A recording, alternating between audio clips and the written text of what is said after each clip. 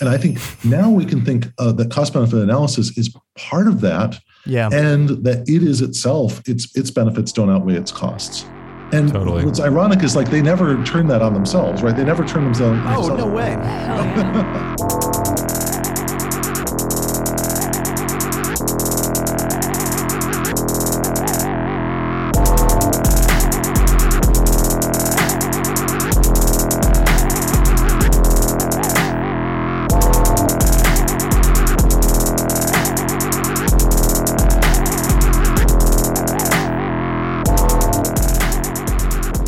Welcome to the Death Panel.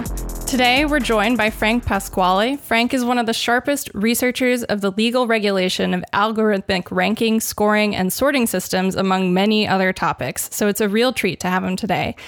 Hi, Frank. Welcome to the show. Thank you so much for coming. Oh, thanks for having me. It's a real pleasure to be here. I've enjoyed many past broadcasts, and so thank you. So we asked you on to talk about some of the topics that were raised in a recent piece of yours, which was the introduction to a symposium hosted by the Law and Political Economy Project blog, which, basically the theme of it is sort of challenging the future of cost-benefit analysis.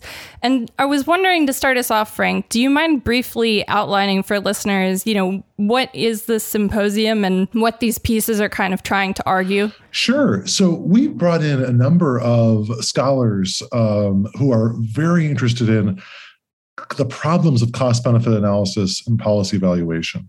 And just to give a really concrete example of this, although we focused on the White House and the Office of Management and Budget, but I want to give a concrete example from a healthcare perspective that's in an article on the Congressional Budget Office. And this article was looking at how the CBO would score legislation that would say give that would give pneumonia vaccine to the elderly. And according to the article, the under current CBO methodology, you'd have to account for and pay for the fact that something terrible would happen. And what would that be? It would be that the elders would live longer and therefore would cost more money to the No! Man, we really do love the CBO on this podcast, but that goes so much deeper even than the cuts that we've made. That is really mind-blowing. It is. Yeah, it's where I start, because I just feel like it's so mind-blowing and it's so out there. Yeah. Yeah, I mean, that's the perfect example of, what is cost-benefit analysis. It results in these sort of wild assumptions. And I like the way in your piece, Frank, you frame cost-benefit analysis as a policy tool as this kind of expert constraint on political will. And I was wondering if you could get into what the idea of that actually is. Yeah. So this idea of, I think as someone that teaches administrative law, one of the things that I try to get across is, why is a bureaucracy legitimate? When HHS or CMS makes a decision, why do we take that as a legitimate decision? And usually there's three foundations, right? One is that the head of the agency was appointed by the president, and the president was democratically elected. Although, we can put quotes around democratically elected, but we did have an election, and many of the presidents were pretty clearly the winners. And secondly, that it acts in a legally regular way. It doesn't just randomly do things before it makes a rule. It has notice, it has comment, people can comment on it, it has to answer the comments, all those sorts of aspects of legal regularity. And the third foundation of legitimacy after democracy and law is the expertise. The idea is that people running these programs actually know something about them. They have deep experience, knowledge, et cetera. And what's fascinating about cost-benefit analysis is that it is sort of a form of meta-expertise. And I just posted this piece on SSRN, which is how do you make sure the experts at the agency are themselves being constrained by another group of experts who are the economists and the quantitative analysts? That's where I think it's really troubling, right? I think it's really troubling that we're in this world where you have expertise already in the agencies, but then somehow economics has arrogated to itself, and quantitative evaluation of cost benefits have arrogated to itself the idea that, we are the experts about the experts and about how far their proposal should go. I'm really glad that you put it that way, Frank, because I've been teaching this class on policy analysis. And, I would say that like the average student who comes in like has the question I think a lot of people who are, pissed off about the current state of things have is like, why can't we have nice things? Right. And like, not just like utopian fantasies, but like, why can't we have like pretty vanilla nice things like paid family leave or, affordable housing or Medicare for all or whatever the case may be. Anything. Right. And like the standard like political science response to that is like, well, it's just, it's politics, it's power, which is right. But, I think the thing that you learn in like doing policy analysis and teaching it is that like, it's also policy analysis that like, while it's presented as this thing, by the textbook is like the most natural thing in the world. Like you put on one shoe at a time, you put your pants on one leg at a time. It actually has this way of really stacking the deck against doing certain kinds of things. Like when you are asked to like confront the trade-offs, you're asked to confront them for a particular reason, which is like that we don't want to do one particular kind of thing. And Yes. I think it's often, worth like, and I always try to remind my students that this thing has a history. This is not a sort of natural way of analyzing things. It's a way of like maybe operationalizing or like formalizing what other people might call like wisdom, but it often does like really the opposite of that. And so, I think it's worth like the symposium really situates cost benefit analysis as this thing that is very rooted in this history of neoliberalism. But it's something that becomes naturalized over time. I wonder if you could talk a little bit about how that happens. Excellent. Yes, and I particularly have a very concrete example that maybe we can expand on or discuss further, which is, in thinking about, let's say that you have an agency like Department of Transportation that needs to allocate money, and it can allocate money either to highways or it could allocate it to airports or I'm sorry, bus stops or airports, right? We could make more bus stops or it could make it easier to get to the airport. And then the question is, well, how can we value those two different things? And then some bright policy analysts say, well, how about the value of saving people's time? And then the question is, well, how much is the time of the various people worth? And someone else says, well, how much are they paid? How much are people worth? Right. Right. And of course, the law does this in some other areas too, right? I mean, there's awful stories about the 9/11 Compensation Commission, which was based on giving much, much more to the bond traders than to the people who were working as cooks in the restaurant, et cetera. Very troubling and happens in tort law too. But in this policy analysis, like the concrete outcome of that valuation of time was that the people at the airports, their time was valued at $63 an hour, and the time of the people at the bus stops was valued at $23 an hour. And so this idea that you could and I think that when you talk about naturalizing it, yeah, there's just these assumptions that just say, well, how are we going to do it? Well, they all the only number that we have. We need a number. All the number we have is the number of dollars that they make per hour on average. And that happens. And then, but nobody was thinking about at various points the ways in which that just magnifies existing inequalities and unfairnesses. Mm-hmm. And this was from a post in the symposium by Zach Liskow, who's a really interesting law prof at Yale. And he was pointing out that like in the UK, it's actually, he said it's the opposite, that actually interventions that are meant to make the life of the persons with lower incomes are more highly valued than those that intervene to improve the life of the higher income.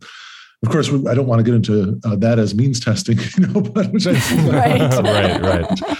I know we all have many issues with, but to the extent that the philosophy is built into some form of evaluation, it would seem that it would be much more rational to go in that direction to do things that help the poor more than the rich. Yeah.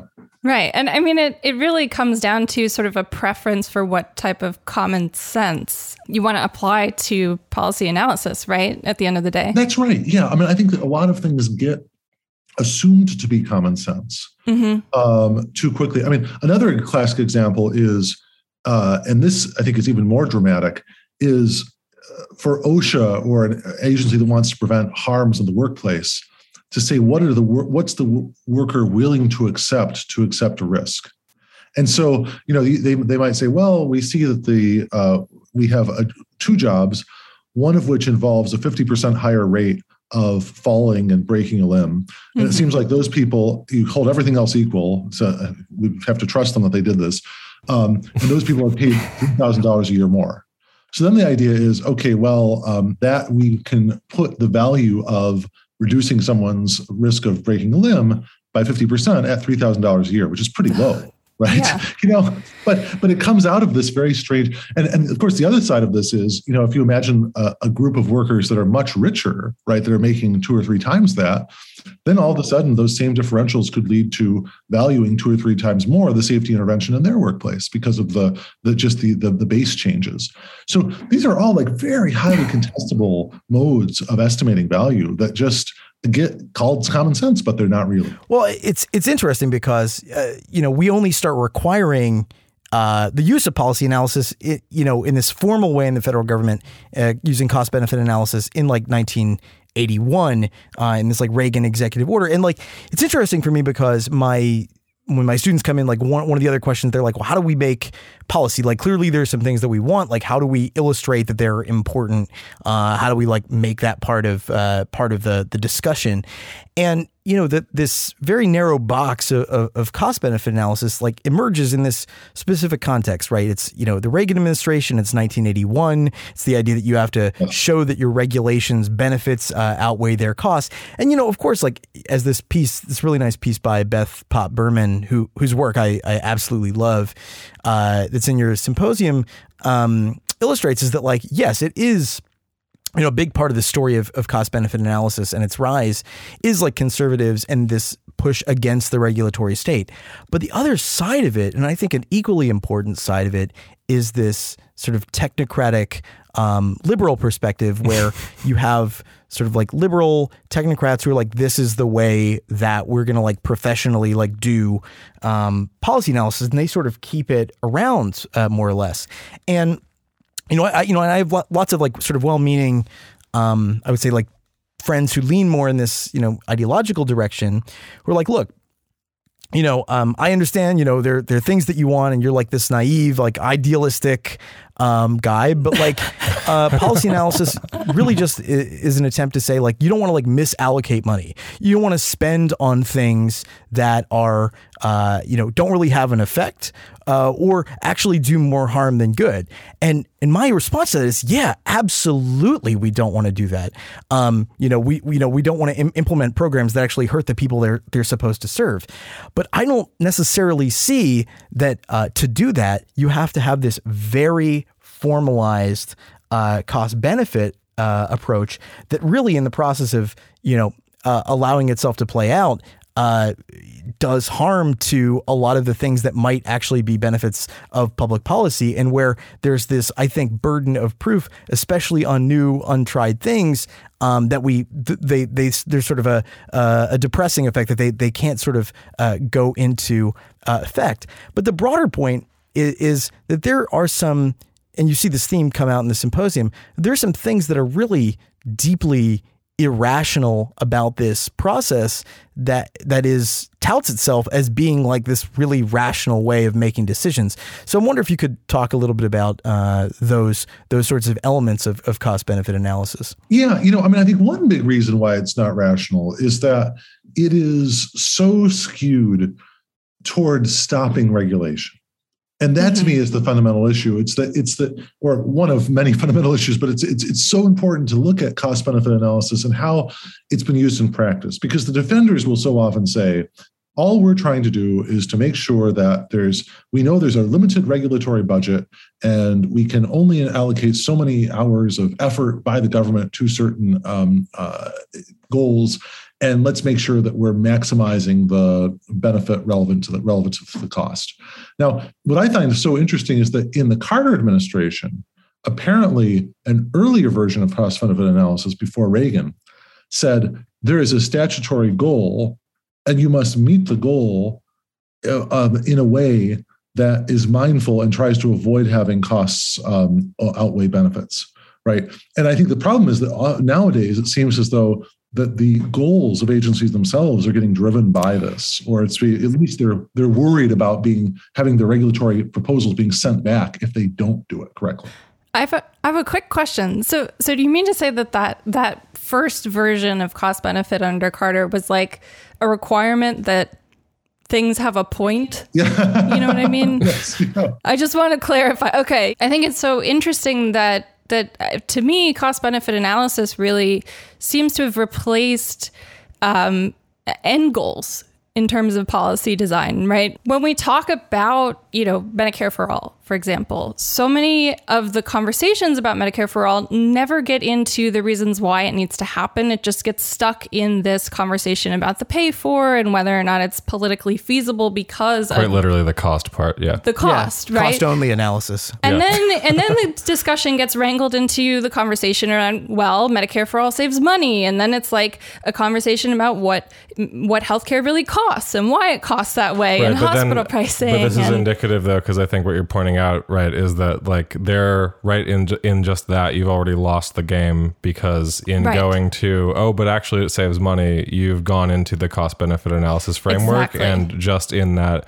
just like kind of the transition that you're talking about, basically you've gone from, okay, this policy has to have a point and it has to like do this in a way that maybe is not to, in a way that like gets the benefit without dragging in some unwarranted costs. Right. And then it becomes just like, okay, well, actually the metric of evaluation is the point. Right. Exactly. And I think also that is, it's true about by getting drawn in. And I think as well, they are so bad at accepting quantifications of benefits. So, we all know the huge problems of bureaucratization in private health insurance, right? I mean, just the incredible number of pre-authorizations and battling over bills and confusion over bills and all the rest. And I have rarely, if ever, seen a sort of CBO type score or other analysis of Medicare Advantage that takes that seriously. Right. And to come back to that example I gave about the pneumonia vaccinations for the elderly, to me, one of the main things would be, like, what's the benefit to grandchildren that their grandparents are alive, right? But the moment you bring up something like that and say, okay, what are the benefits there? It's not that not only will, I think, most of the advocates of sort of traditional cost benefit analysis try to sweep that aside and say, oh, well, that's sentimental or what have you. They won't even acknowledge the co-benefits of, say, having the grandparents there and not spending the money on childcare, right? If to the extent grandparents were talking about childcare. So there's such a dismissal and narrowing of the concept of benefits. And that's why, I did a symposium. I helped organize a symposium of academics and legislative aides and think tank folks and advocacy groups on cost benefit analysis and financial regulation. Because I was terrified if they started doing it there, it would just completely upend the financial regulatory state as well. And so it does really feel to me like it is a very biased form of evaluation that just really rules out and keeps us from understanding the full array of benefits that are out there. And I should have mentioned earlier for the Carter point, they were into cost effectiveness analysis, not cost benefit analysis. And I think that was a softer version of it, where at least we're saying, okay, let's be cost effective, but let's not say trash or avoid or give up on big goals just in the name of saying, well, the narrow definition of benefits doesn't match the expansive definition of costs that seem to be characteristic of these evaluations.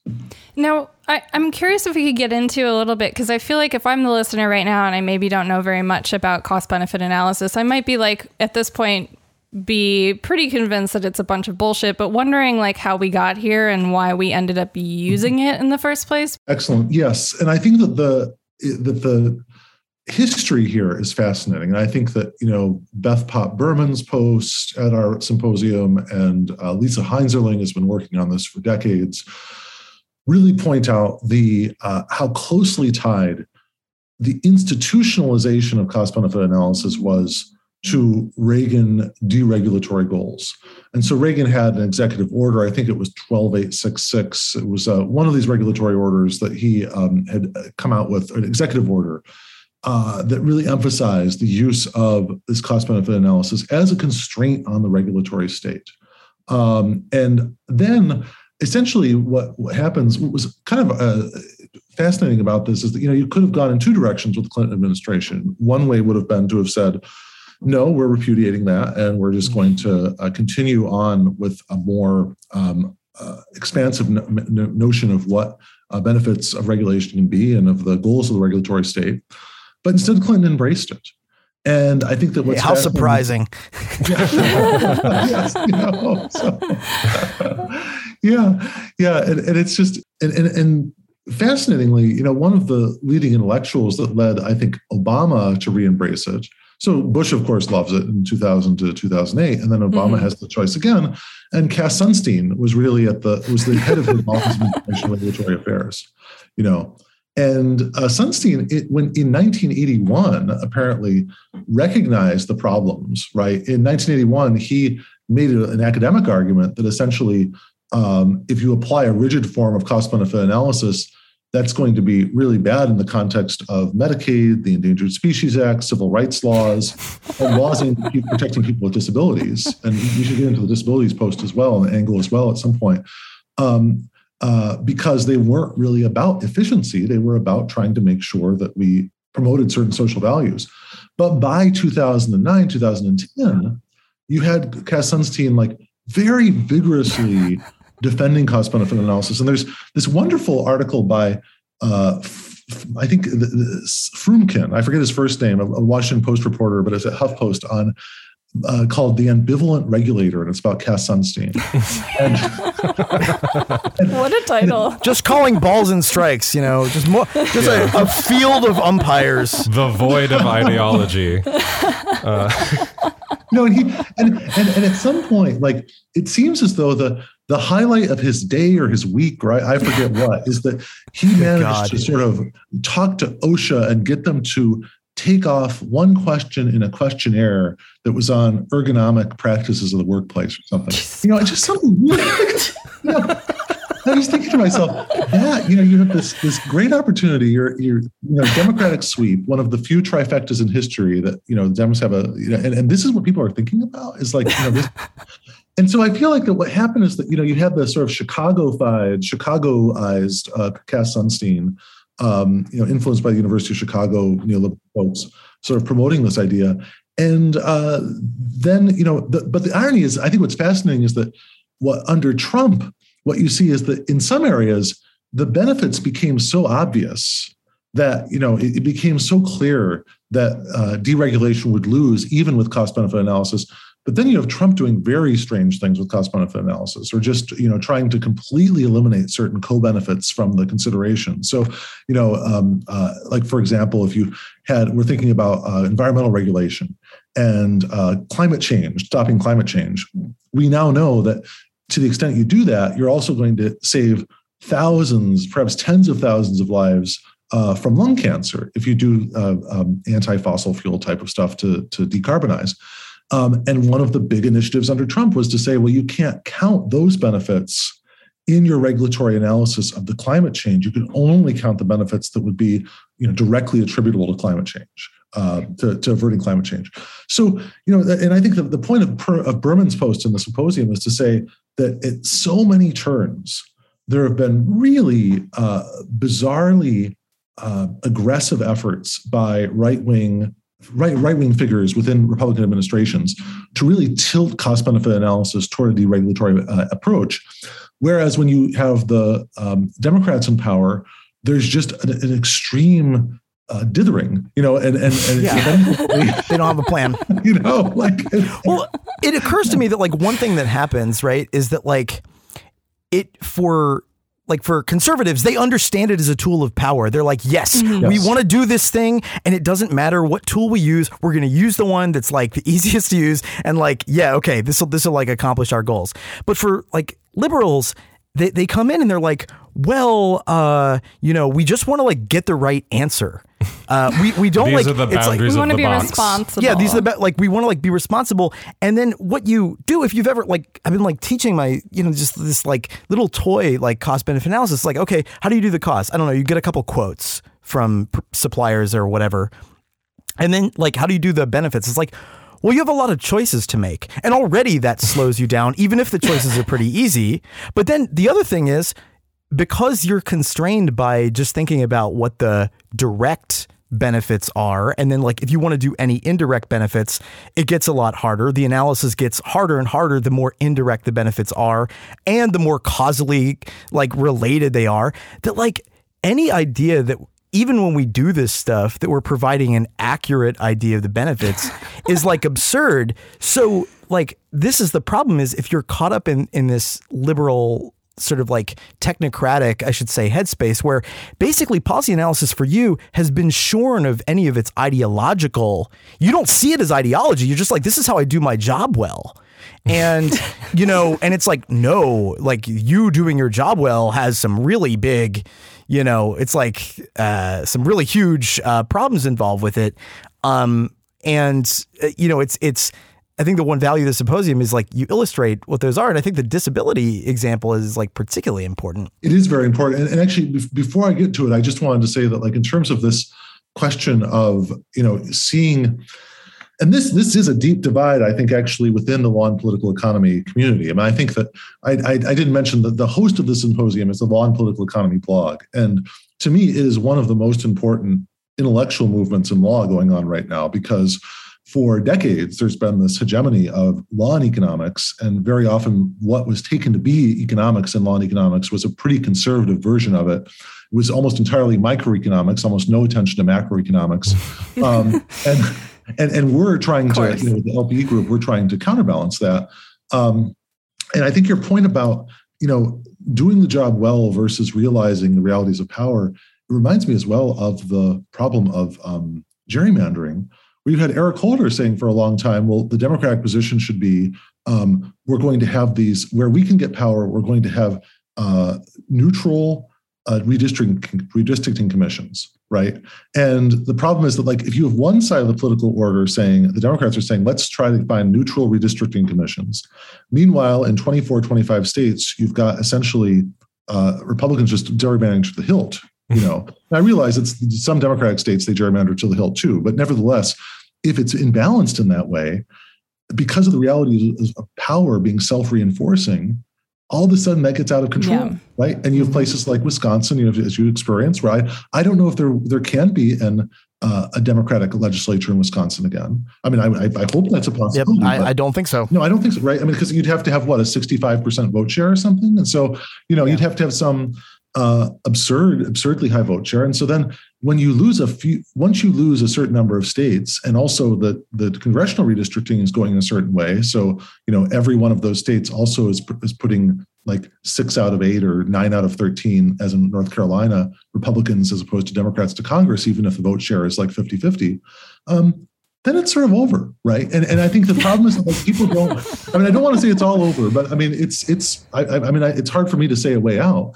And I think that's the issue, is that so much of the technocratic, expertocratic neoliberal center, especially the progressive center left, was just completely unaware or unattuned to those dynamics, and it just keeps happening. But yeah. But I apologize for that digression. But I just think it's important to sort of see that like you can't sort of have only one side of the political spectrum trying to, you know, find the policy science of cost benefit analysis. If it turns out that every time the other side gets in power, it seems to be consistently pushed in their own political direction. Yeah.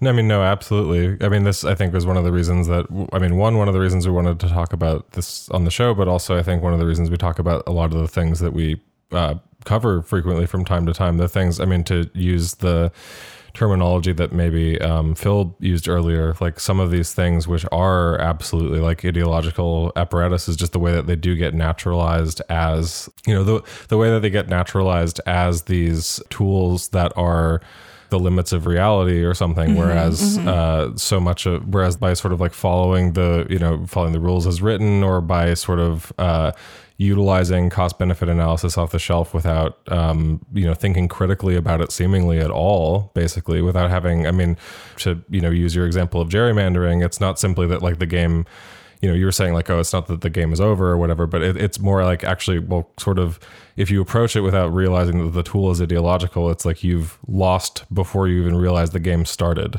Absolutely. Yeah. And if you approach it without saying that, like, everybody has to be playing by the same rules, right? And to me, part of the crisis, what also helped initiate this, and this was not Lisa Heinzerling's contribution to our symposium, but she has a fantastic article. It was a speech that she gave, I think, to attorneys, where she talked about the use of cost-benefit analysis was so irregular in the Trump administration that unless there's some way of guaranteeing that it's going to be applied in every administration in a consistent way, we should really think of getting rid of it.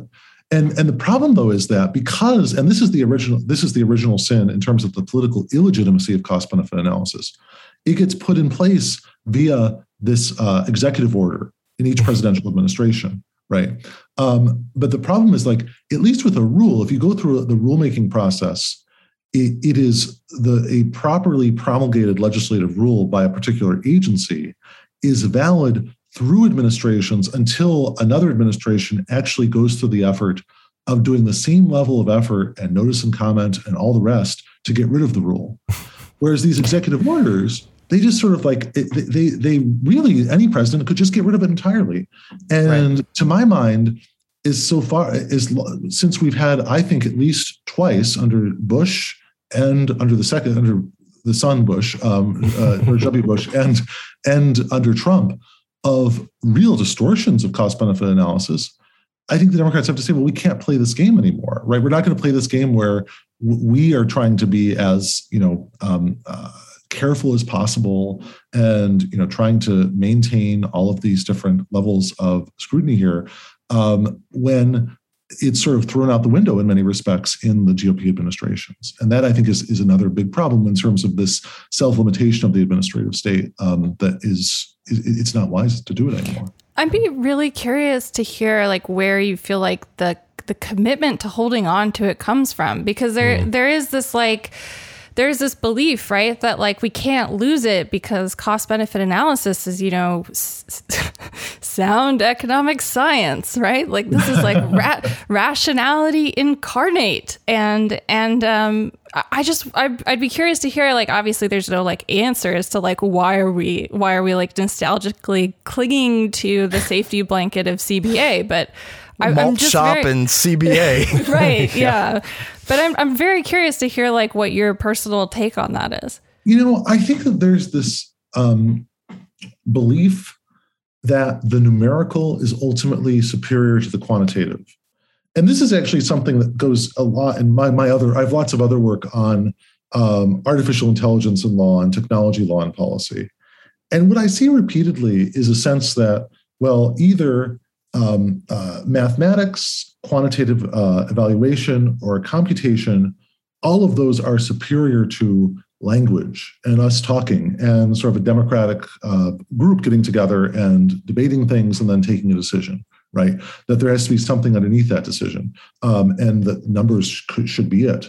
So I think that's really where it's coming from. I think that there's this, and I think it's also coming from, I think that a lot of the people that should know better think, well, I can demonstrate, I can play this game and win it.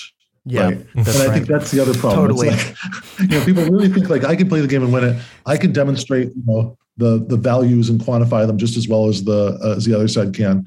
And I think that's it, but it just ends up, the problem as well, and here's one other thing that I think is so deleterious about it, is as someone that teaches administrative law, every individual thing I teach about administrative law, about a constraint on how an agency can act, each of those makes sense individually.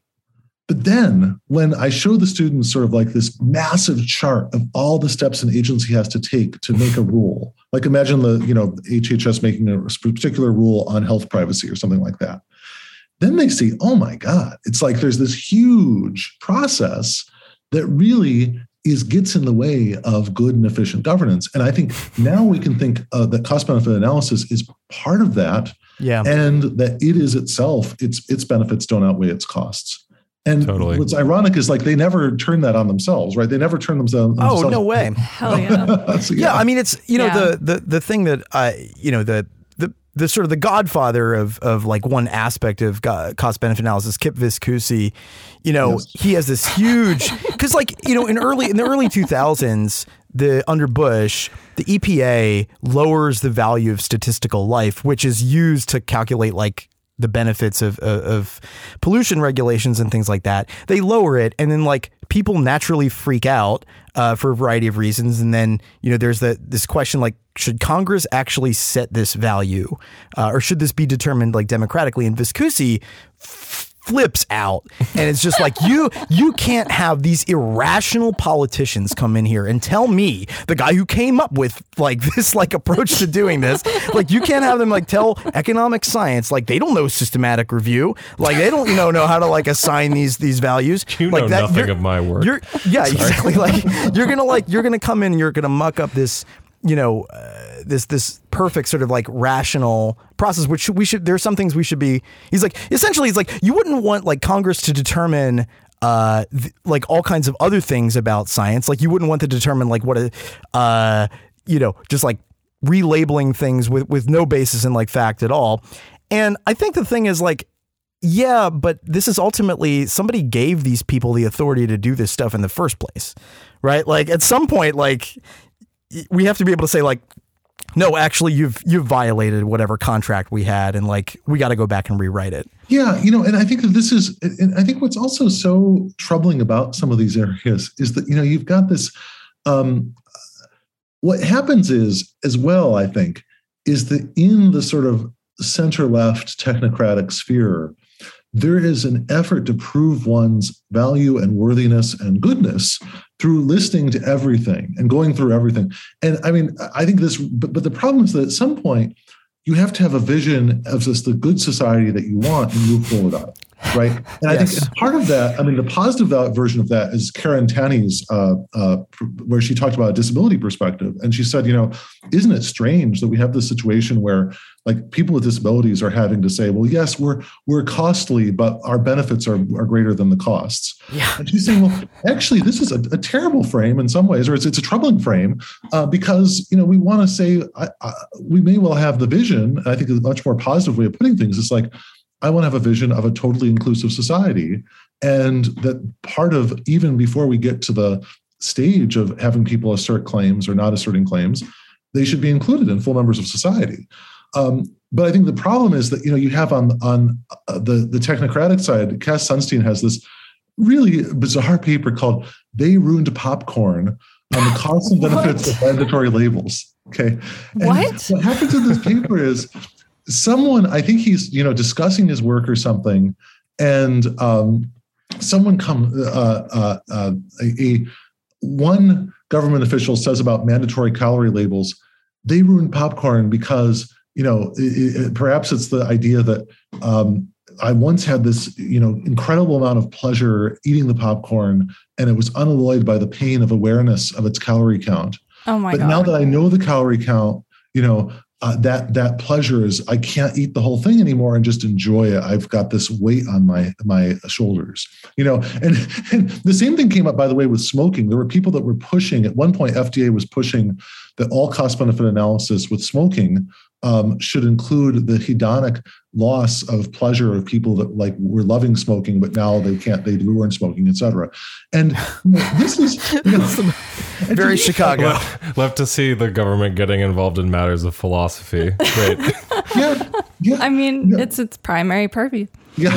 So it's, whereas I can say to Sunstein about the mandatory labels, look, I don't care if it makes 99% of the people in the country like sad every time they eat. I want to know what's in the food. And we as a society can just say, even, and of course, I guess if it was 99%, then it wouldn't be a democracy. But even if it makes 30, 40% of people sad to see the number of calories on the label, we just can decide as a democracy, we want that information out there. We deserve the information. It's out there despite its consequences, and similarly with smoking, you could just sort of say, well, this is a form of pleasure that the society doesn't necessarily value, and that to me is it's certainly not a science, right? When we're talking about whether we're going to count lost pleasure from smoking as a, cost, that's not any sort of scientific or academic analysis. It's ultimately one that's about values, and it's about sort of ideally democratic values like there, and certainly not something you can quantify. Yeah, and I think too, like the problem then becomes like as these things are enshrined into law and as the material effects of them like play out on the population, right? Like these things tend to grow and build on each other like upon generation after generation. I'm just thinking of like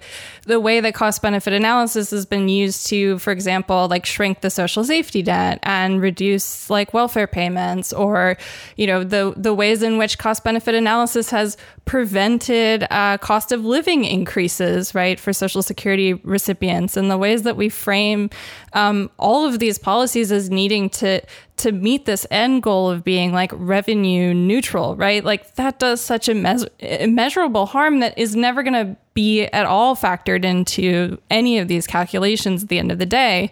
And we're kind of like, we just build this like language of economics that is supposed to be like more pure or somehow morally like okay because it's unbiased or whatever. You know, it's just so strange to me that it's this myth of like neutrality persists, you know? I agree. And I think that and I'm so glad you brought up budget neutrality, because this is another layer of LPE work that I'm doing now. And I mean, I have not written a lot on this stuff because I just have, I have so many other projects that just have taken, you know, we all know the feeling, you know, but on MMT, I mean, part of what I think is really liberating when we have people talk about modern monetary theory is that they are sort of saying, look, we can't sort of arbitrarily say the government at some debt to GDP ratio is going to fall apart. You know, right. We can't say, oh, at 100% debt to GDP, it's all over. Because, I mean, look at Japan. It's like, what, 250, 300% debt to GDP, and right. They're doing pretty well. And I think we've got to have a much richer conversation, including about inflation, okay? And then also, like, what's inflating, right? Sectoral inflation. I mean, are there forms of inflation that we find really troubling? Are there forms that are like, you know, who cares? Like, it's not so bad if the price of yachts is going up or whatever. All of those things I think are really pointing out the political values at the center of this right. stuff. And, you know, to say budget neutrality, and of course, the other thing that, you know, with budget neutrality, it never gets applied to war or to, you know, no one did a cost benefit analysis of the Iraq war before we went into it, right? It was just like, oh, well, it's an existential threat. Well, now COVID was an existential threat. Climate change is an existential threat. Many things are existential threats. And we have to, I think, be able to break out of the straitjacket of these sort of short-term budgetary. Because again, you know, even thinking about climate in particular, it's just to me so clear that we either do really dramatic things now and we finance them dramatically now, or we just face decades and decades of weather disasters that just, you know, are going to, that are truly going to undermine the productive potential of the economy. Yeah. I mean, it's, you know, it's funny, like the dream of, the sleep of reason, like produces monsters, like the sleep of cost benefit analysis produces Glenn Greenwald saying, you don't really understand how to regulate COVID because you didn't apply cost benefit analysis. But yeah. I mean, but like, this is the thing is like, for anyone saying that like the Biden administration is like the end of neoliberalism, it's like you could very much look at what they're doing on regulation and say no, because they haven't really tackled. They had some executive order on like modernizing regulatory review, but they haven't really done anything on this. But this is sort of what I'm curious is like, you know, okay, what is the thing? What is the executive order that people should be thinking about like drafting? Because clearly, like, you know, assume this is now I feel like an economist, like assume a world in which, you know, suddenly there's like a purge of like the liberal technocrats, which there won't be. But like, let's assume that like we can, you know, make a pitch for something else, something beyond this terrible way of doing, you know, policy. Like, what would that be? Like, my thinking is, you know, drop all of these standards and, you know, let agencies figure something else out on their own. You know, don't put too many parameters on it. Let them figure out what regulatory analysis is going to look like ad hoc. But then there's other sort of things. I mean, just I'm curious, like what your thoughts are and like what happened in the symposium. Where do people think this should go? Great question. I have like three angles on it. One is, we may have a concern that regulators may unintentionally or inadvertently entirely put a business out of business. And, and there's an old administrative law case called Nova Scotia versus FDA, which was about canned fish. And, the FDA had too strict a standard to avoid botulism. It actually was one of those rare things, but it really did. It really was. It sounds funny, but they had a very strict standard that, for a problem that had not been that big a problem in the canned fish industry. And the courts just said, look, you've got to acknowledge if you're going to put somebody entirely out of business and, or demonstrate how it's practicable for the regulated entities to abide by this. Then I think that's okay. That's something that I think is a relatively, it is, but it's not about sort of trying to say we can figure out everything, but it's just about saying we are not going to, unnecessarily or inadvertently put large numbers of people out of business. On the second hand side of this, scenario analysis is good, right? You could sort of say, here's our picture, our narrative picture of what the world looks like with our regulation and what it looks like without the regulation, and write it up in a fair way. And, and then a court, the way that courts review some of these decisions is, are they arbitrary and capricious? Is the rule arbitrary and capricious? Is the adjudication, was it based on substantial evidence? But we're mainly talking about rules now. And these rules, you could do the scenario analyses of the rules. And it's amazing when I present that sort of idea, I get such, concerned looks, like a narrative, and what is that? I'm like, tell a story. Yeah, but there's actually wonderful work by people like Jens Becker and Richard Bronk on narrative economics. There was work of Deirdre McCloskey on rhetoric and economics. There's a lot of work out there, economic sociology. The bottom line to me is that there are far more rigorous, expert academic insights on commercial life and on money and value than we can find in quantitative economics or modeling economics or econometrics, right? And I think that bringing those voices in to the conversation is great. And, it may be, and they can contribute just as much to policy rationality. But I will say there's a tension in my own point of view, because on the one hand, I've critiqued cost-benefit analysis for being just mucking up the administrative process. And on the other hand, I've said, well, here are some academic approaches to doing policy evaluation that may themselves take up some time.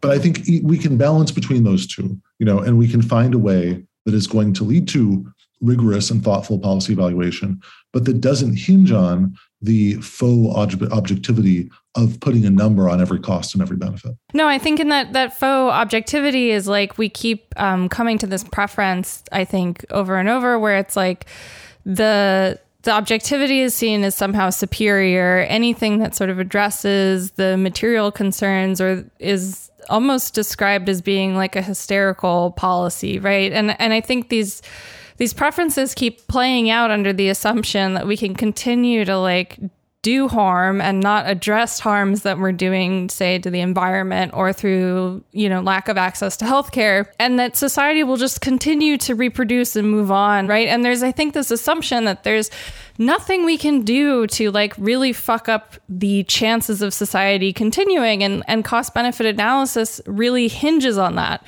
But I think the downstream effects of what this does, and there's an example that you bring in about accidents at nuclear facilities, right? That there are actual harms that are really not being quantified. And I think COVID is a really good example of that.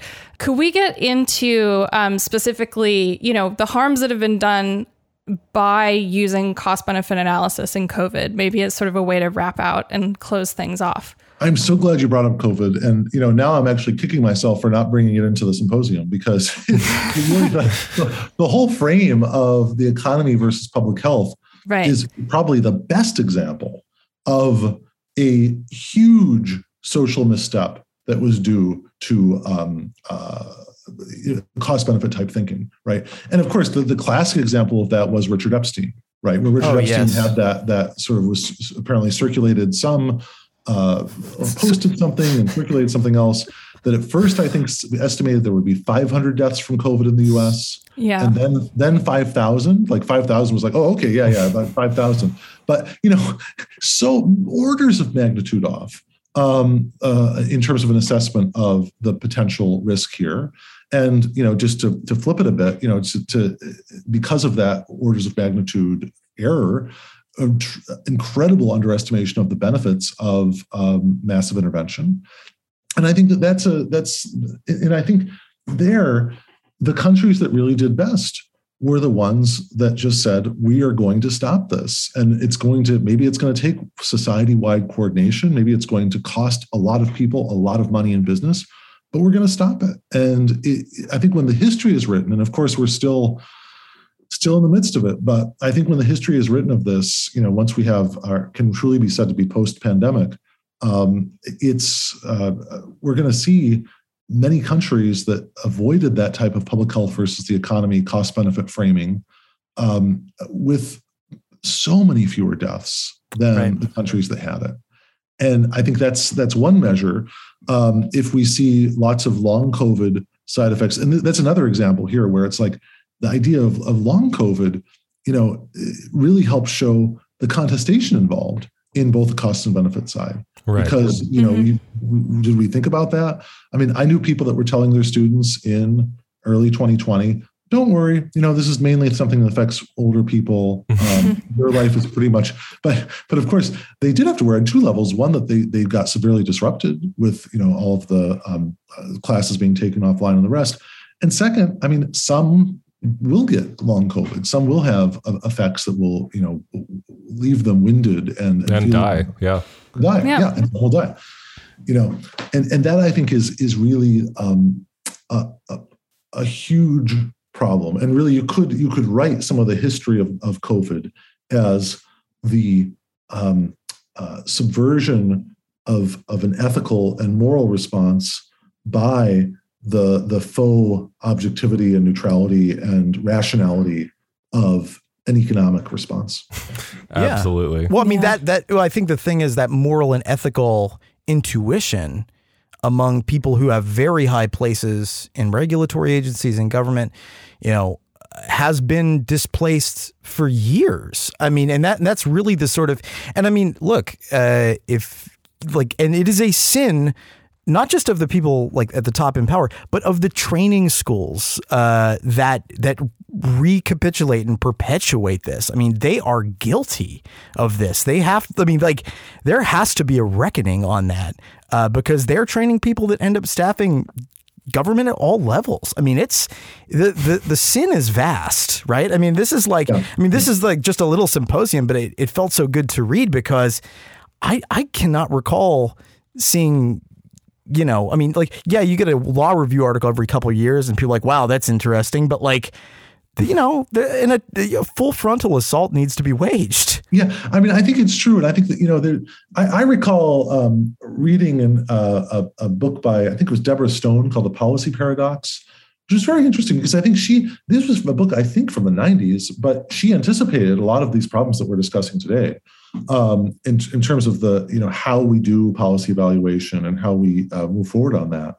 And yeah, there's something about one thing I like to also bring up in my health law classes on never events, right? Like we learn about malpractice and we learn about how often it's difficult to win a malpractice case because of the difficulty of proving a standard of care in a particular situation. But there are some things called never events, like if someone leaves a sponge in someone after a surgery or, a wrong leg amputation or something like that. Those are never events and they're just ipso facto. They're obviously wrong.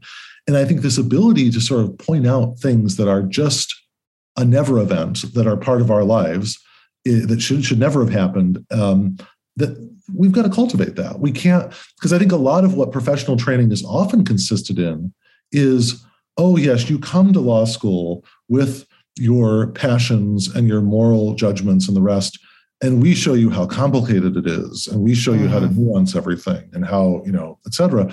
And sometimes that's correct, but often the person comes in, their initial intuitions are correct, and they're right to say that certain ways that things are happening now are unacceptable. Yeah. I guess one question that I would have for you then, I think this is appropriate for being towards the sort of end of the conversation is, I know, and I think even it's referenced in a bunch of the pieces within the symposium, is that there is, for those who do maybe critically consider the role of cost benefit analysis in society and in the political economy, there are a couple of reasonable responses that people have, which are, as we're talking about, I think it's a good idea to move on from it or undo it or think of something else that we could do.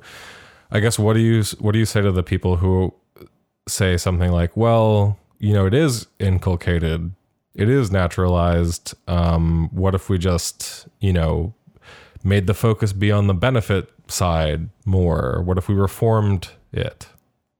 What are your thoughts on like how to sort of dissuade maybe that perspective? I'm very torn on that perspective because I feel like I think that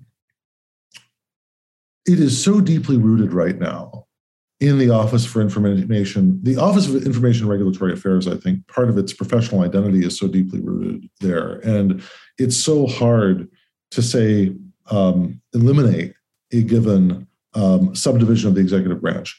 Although I guess Trump did that for the pandemic preparedness, so he picked the perfect one. Right?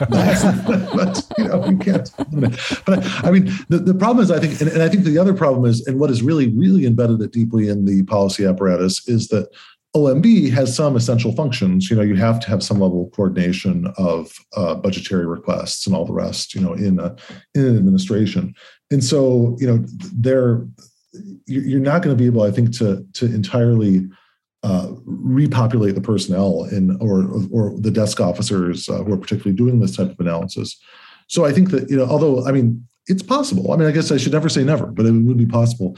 I think that one of the things that I've tried to do in my work is to try to find some bridge between the incrementalists and the people that want to really change everything. And I've tried to find that sort of bridge between people that want to MMT folks and those that are just your sort of normal Keynesian expansionists viewpoint. And I think there's a possibility to bridge the people that want to incrementally improve cost-benefit analysis, for example, by mandating the inclusion of co-benefits in that earlier example that I mentioned. But you're right to ask the question, though, because if it is the case that by the very structure of the legal mandate, we can only get, say, the Biden-ELIRA, which runs CBA, to mandate inclusion of cost benefits for the Biden administration. But if there's another Trump or Cotton or whatever administration coming up, they can't mandate that they consider co-benefits. At that point, then, I think, I mean, I guess now you're backing me up into the point of saying that probably improving it is not worthwhile. Right? Because the more I think about it, I mean, that's personally how I feel, because I just feel like innately, I mean, even in, I don't know, even in one of, I think literally one of the pieces in the symposium, for example, literally just begins with, well, as we all know, as we've discussed in the rest of the symposium, cost benefit analysis is ableist, classist, and racist. So probably we should consider something else. Also, on top of that, I think that, I don't know, I mean, obviously, we talk, I think, often actually about how thinking about more expansive possibilities that do absolutely exist within massive societal change are the things to maybe argue the most directly for, right? I mean, things like Medicare for All, for example, we talk all the time about the problems within the problems inherent in a lot of situations with like incremental change, et cetera. But one of the things that we talk about a lot too is just how, as Phil mentioned before, statistical valuation of life and a number of other things. I mean, you mentioned Deborah Stone. Deborah Stone also has this really interesting book called The Disabled State that I think might have been from before that, before the book that you mentioned, which is basically, questioning the fundamental framework of how we kind of value. I haven't read it in a while, so I'm sort of paraphrasing something.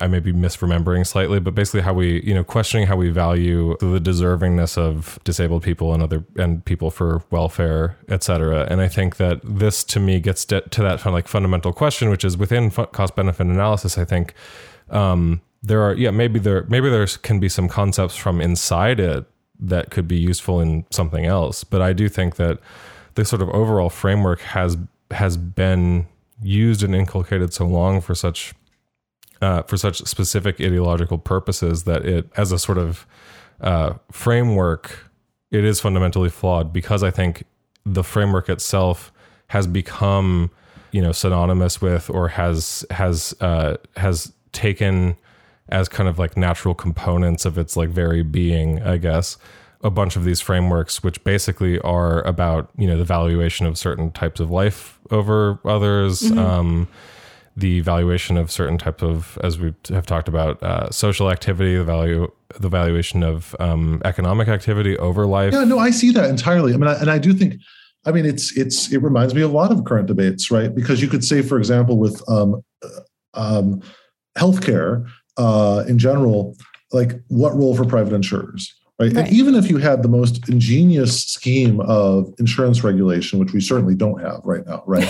Even if you had a really brilliant scheme of insurance regulation, you'd still say, wait a second, there's still this entity in there that continually has an interest in eroding the government version of health insurance because it looks better by comparison.